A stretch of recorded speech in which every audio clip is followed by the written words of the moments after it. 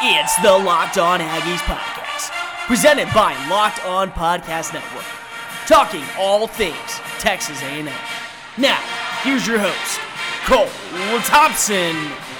Howdy, everybody, and welcome back into another episode of Locked On Aggies, presented by the Locked On Podcast Network. Cole Thompson back in the driver's seat, and today is a very special day in the Lone Star State, not just because you have the Houston Astros potentially moving on to the American League Championship Series against the New York Yankees, not because of you have Alabama and Texas A&M one day closer, but it's my birthday! Happy birthday to me. I'm 26 years old today, and I'm very excited to be able to be doing something that I love to do, something that I studied in college, something that a lot of people don't have the opportunity to do anymore.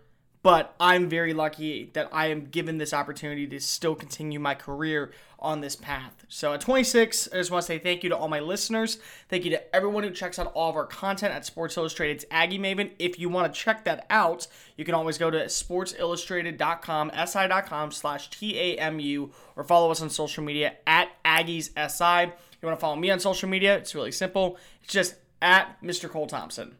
But more importantly, we are just a few days away in the final countdown before Texas A&M host the number one Alabama Crimson Tide. Many of you guys have known, if you've heard the show, that I am an alumni of the University of Alabama. So I always have a little bit of love to give to my former college, my former professors, my former team. But at the same time, it's hard not to like what Alabama's doing right now, especially on the offensive side of the ball. When you look at this Alabama high-tempo offense, one, they're really succeeding through the air. The run game is there, but it's not like they have this elite runner like we've seen in past years, especially last year with Josh Jacobs and Damian Harris, and Najee Harris was actually that third-string guy. It's not one of those. It's not a Derrick Henry type runner. It's not a Mark Ingram. This is a very balanced offense in the run game, but in the passing game, it's the same story, but every receiver is thriving with Tua Tagovailoa passing the ball. Now, I've compared these guys to the four horsemen of the apocalypse. I think you could go with the four horsemen of the Obama-lips, but either way, Devonta Smith, Henry Ruggs, Jerry Jeudy, and Jalen Waddle have been dominant for the Crimson Tide offense this year. 18 total touchdowns of Tagovailoa's 23. And that defense is still playing very well, even without a veteran leader such as Dylan Moses, who tore his ACL right before the start of the season and was expected to miss the rest of the year. With Alabama, Texas A&M about ready to go underway, there's plenty of storylines for both fan bases to follow. There's a lot of people from the Lone Star State that actually end up going to Tuscaloosa for college for whatever reason it is. You would be shocked that when I was a senior there, and that was only 3.5 years ago, the admission rate was almost 50% Alabama, and the closest after that was Texas. I believe it was at 19% of the whole college was from Texas. So there's going to be a lot of fans from both teams up at Kyle Field this week. So there's going to be plenty of storylines to follow as well. So this episode, we're going to break down some of the top storylines every fan needs to know, both if you are an Alabama fan and also if you are an A&M fan, because we can combine both in this story, and we could talk a little bit about maybe some things we've seen in the past and maybe the history of these two programs. It's only been around 6 years, but every single year, it seems like there's a rivalry slowly growing between Tuscaloosa and College Station. We already know that the Aggies have a big rivalry with A&M, especially after that 7 overtime game last year.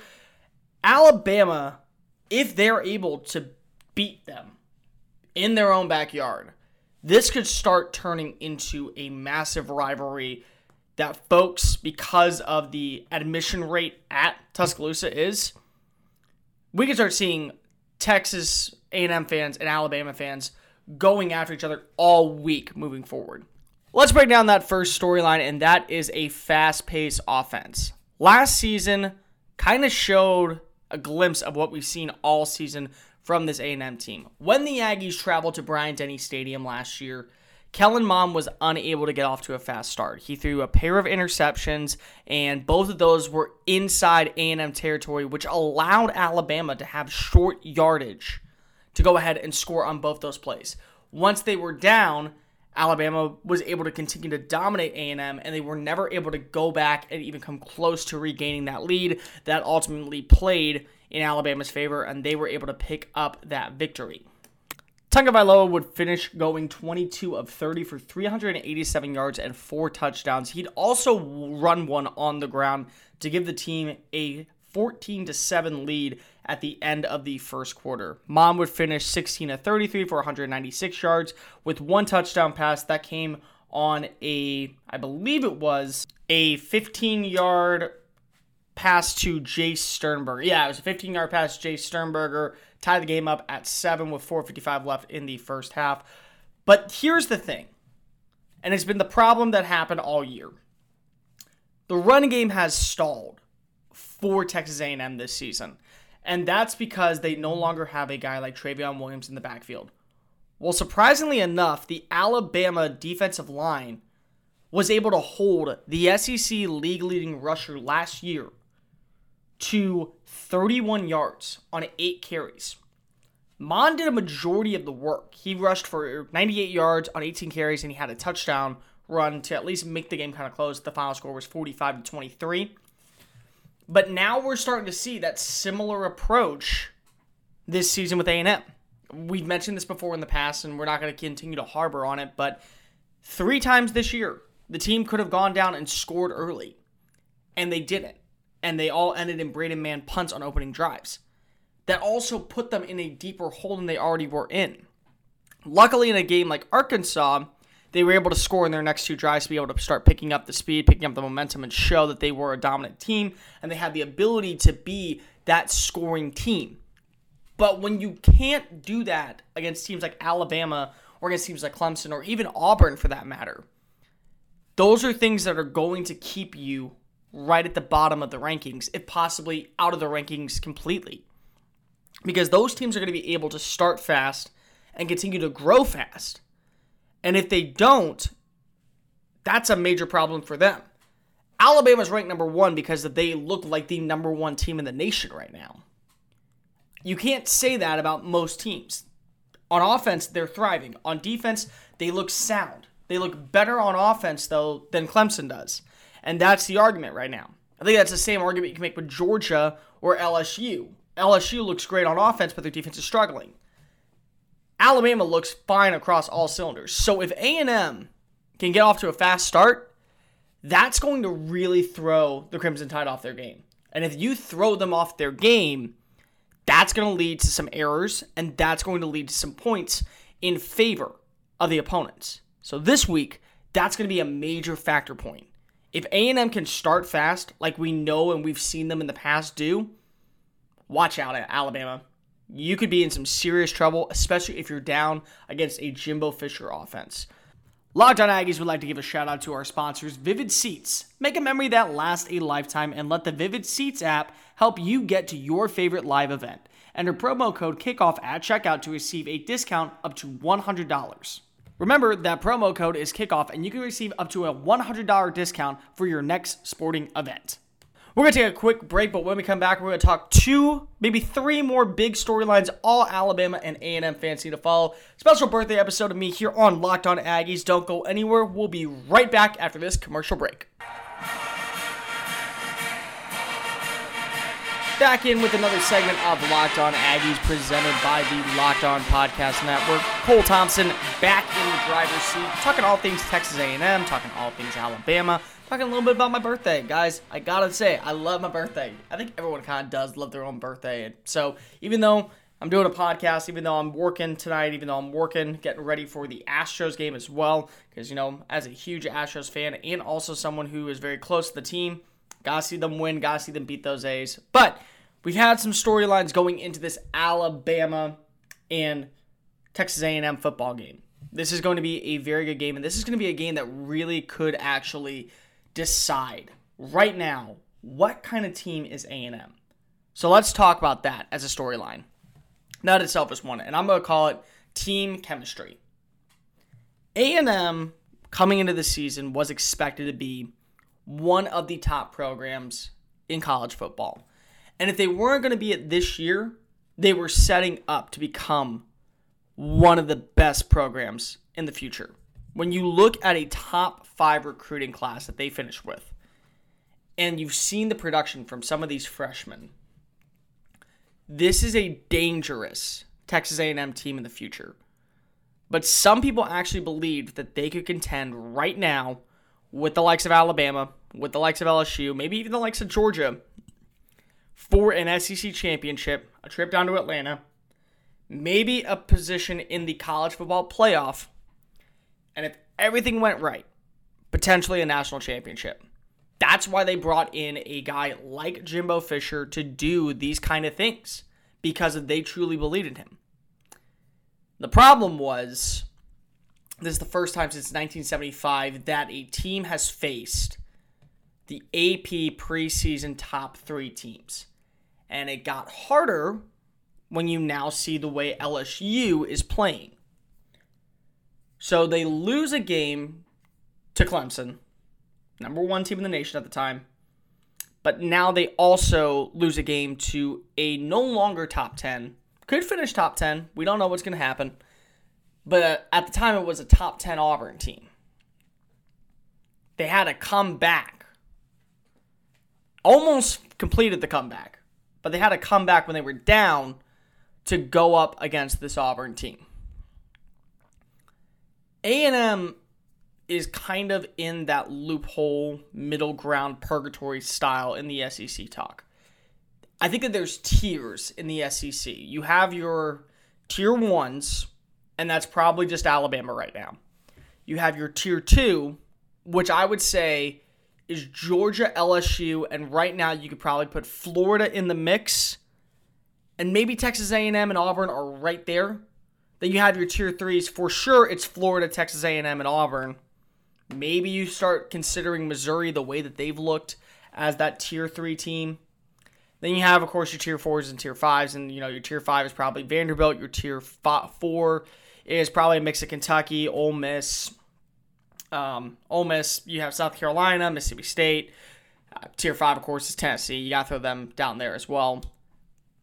But this A&M team, if they look competitive, maybe this is the game that they lose, but it's going to show LSU and Georgia not to sleep on this team.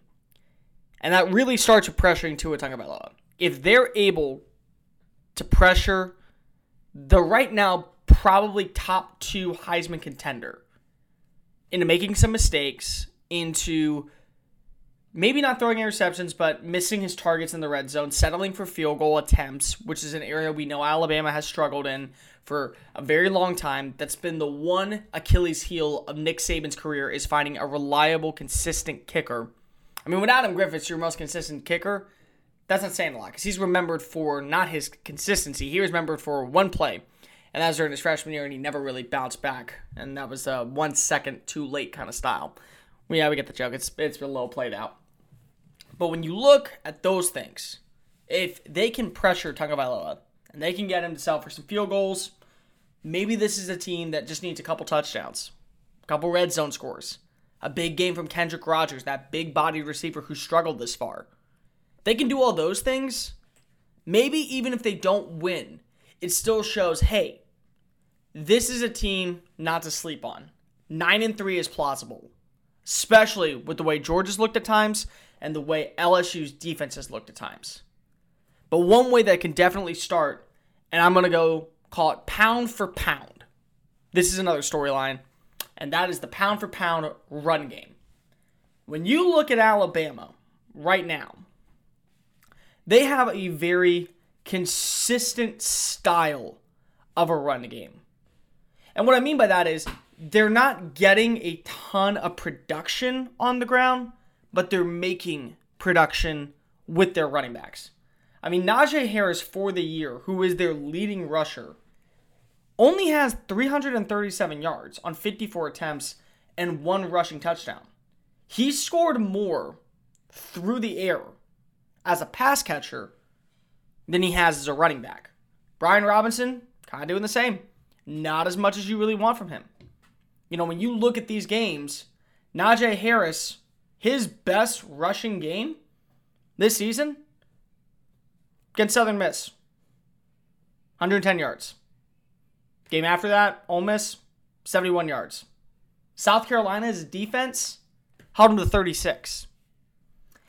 A&M lost their key running back in Jashaun Corbin early on this season against Clemson, out with a hamstring injury. That now puts pressure on a freshman, Isaiah Spiller, and Jacob Kibodi, who missed all of last season, to really step up, and neither has. We've seen the explosiveness and the ability to have those breakaway runs with a guy like Spiller. He's rushed twice for over 100 yards. Now he's got to do it against an SEC opponent, because the only game that's left against a non-SEC opponent is going to be UTSA in a couple weeks. And we know they're going to be able to do it there fine. But the problem is that against these SEC defenses, they're going to need to step up. So although Tagovailoa and Kellen Mond could both really have decent games, I truly believe that the run game, which team finds a better consistency on the ground, especially in the red zone, that could actually, I think, decide who walks away with the win. Because in the end, that's what's keeping the clock rolling, is the running game. And if you can get your opponent to have to really rush their plays because if they don't have that much of a clock left, that's a major factor in your column for victory. We're going to take one more final break, but when we get back, we're going to talk about the biggest storyline and probably the one that everyone is going to be talking about the most because of the history between the two signal callers, the front men, Nick Saban and Jimbo Fisher, and the history that these two share. Locked On Aggies, presented by the Locked On Podcast Network. We'll be right back after this commercial break. Final segment of Locked On Aggies, presented by the Locked On Podcast Network. Cole Thompson back in the driver's seat, talking all things Texas A&M, talking all things Alabama, talking about two things that I'm really close to, if we're being completely honest. College-based in Tuscaloosa, work-based in College Station, covering both, really loving it. This is always a fun week for me, and this is always a week that I love bringing up because if I get to see both storylines, I get to see them from a professional and also a fandom perspective. Because if I get where both fan bases are probably coming from in this game. There's one storyline that we haven't spoken about yet that we probably should have, but I want to save the best for last. And that is the Nick Saban, Jimbo Fisher reunion storyline. For those of you who don't know, in 2003, a mighty underdog called the LSU Tigers picked up a national championship victory over big game Bob Stoops and the Oklahoma Sooners. Jason White was at quarterback, and the team was victorious. Nick Saban, the now legendary head coach and soon-to-be Hall of Famer, was the head coach of the LSU Tigers at the time. Played 2 more seasons there before going off and testing the waters of the NFL with the Miami Dolphins. He also had an offense coordinator, a young, hotshot guy who knew exactly what he was talking about, a player's coach, and a quarterback guru. And his name was Jimbo Fisher.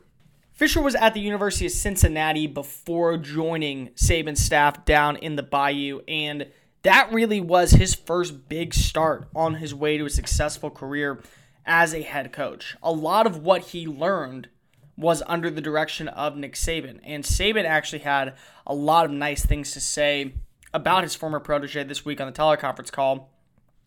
Saban said he had a lot of respect for Jimbo. We are from that same area, so I knew who he was. Saban said during the teleconference call Wednesday afternoon, I was familiar with him in Cincinnati. I knew his play calling.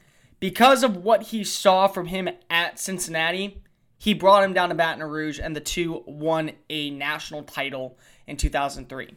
And then from there, Fisher would join Bobby Bowden's staff at Florida State and eventually be promoted to the head coach. He spent 9 seasons with the Seminoles out in Tallahassee, won 3 ACC championships, and brought home a national title with Jameis Winston at quarterback during the 2013 season over SEC rival Auburn. Now he's in College Station, so now the rivalry between him and Saban will only grow over time. Because before this matchup, the two have only faced twice before. Now, Fisher's lost both times. The first time came in a 24-7 loss when he was still at Florida State during the 2017 season, his final year actually at Florida State.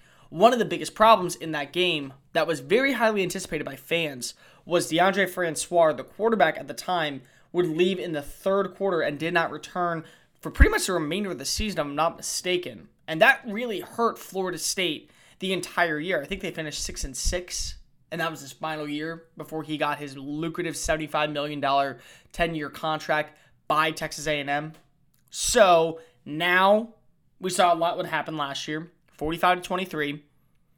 And this is a trend that Nick Saban, although he is probably the greatest college coach of this era, and you could argue that him and Bear Bryant will go down in history as both the greatest college football coaches of all time with the number of championships they've won. And I think that could be the only reason why Saban is still coaching in Tuscaloosa. Not just because he loves it, but because he's chasing the Bear.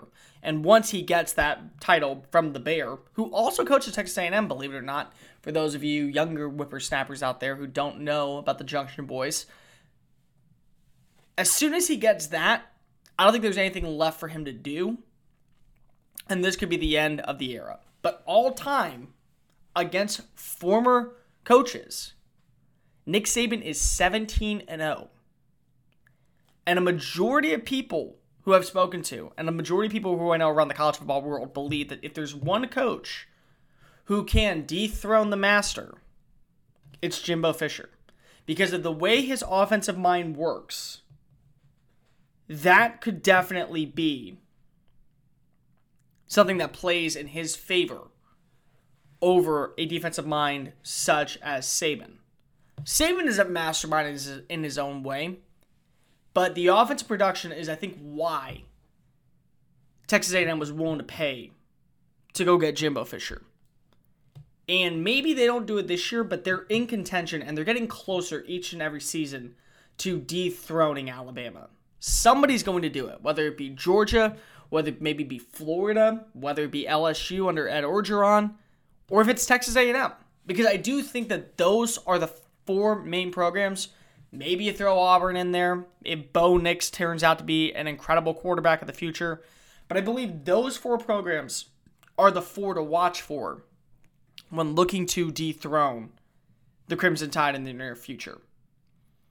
We know that Kirby Smart, another disciple of Nick Saban, is a great recruiter, and we know that he is going to be able to bring in a lot of talent. But we also know that Jimbo Fisher is a fantastic recruiter, and he was able to win guys over, such as Bobby Brown, to stay in state instead of going to play in Tuscaloosa. So overall, that's going to be a nice storyline to watch. It's going to be interesting to see if maybe Saban has lost a step against a guy who he used to work with very closely. And if so, could this be the year that Alabama falls to Texas A&M once again? Because it's only happened once since the Crimson Tide and A&M met in Bryant-Denny Stadium during the inaugural season of Texas A&M joining the SEC. And they had a guy named Johnny Manziel under center. And he brought them back to win 29-24 in what was one of the best quarterback games I've ever seen live with my own eyes by a player. That's a game that I will always remember, because the way Johnny Manziel looked that day, you knew he was winning the Heisman as a freshman. I think everyone knew that. Alabama would, of course, go on to win the national championship that year, but this was the start to show that A&M was actually deserving of being a part of the powerhouse program that is the SEC.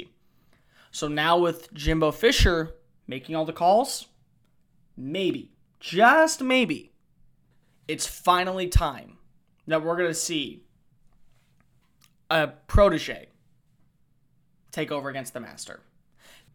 That's going to do it for this episode of Locked On Aggies. Make sure you're following us on social media. You can follow me on social media at Mr. Cole Thompson. I always love hearing feedback. I always love hearing back from the fans. Make sure you check out the website, si.com/TAMU.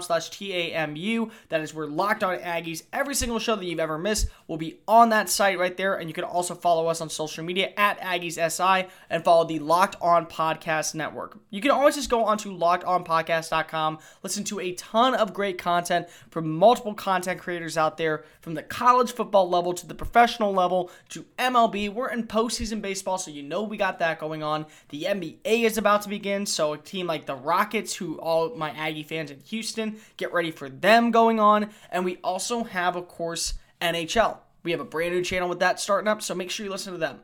This has been an episode of Locked On Aggies. We will see you Friday for prediction time. And remember, gig 'em, y'all. This has been Locked On Aggies, presented by the Locked On Podcast Network.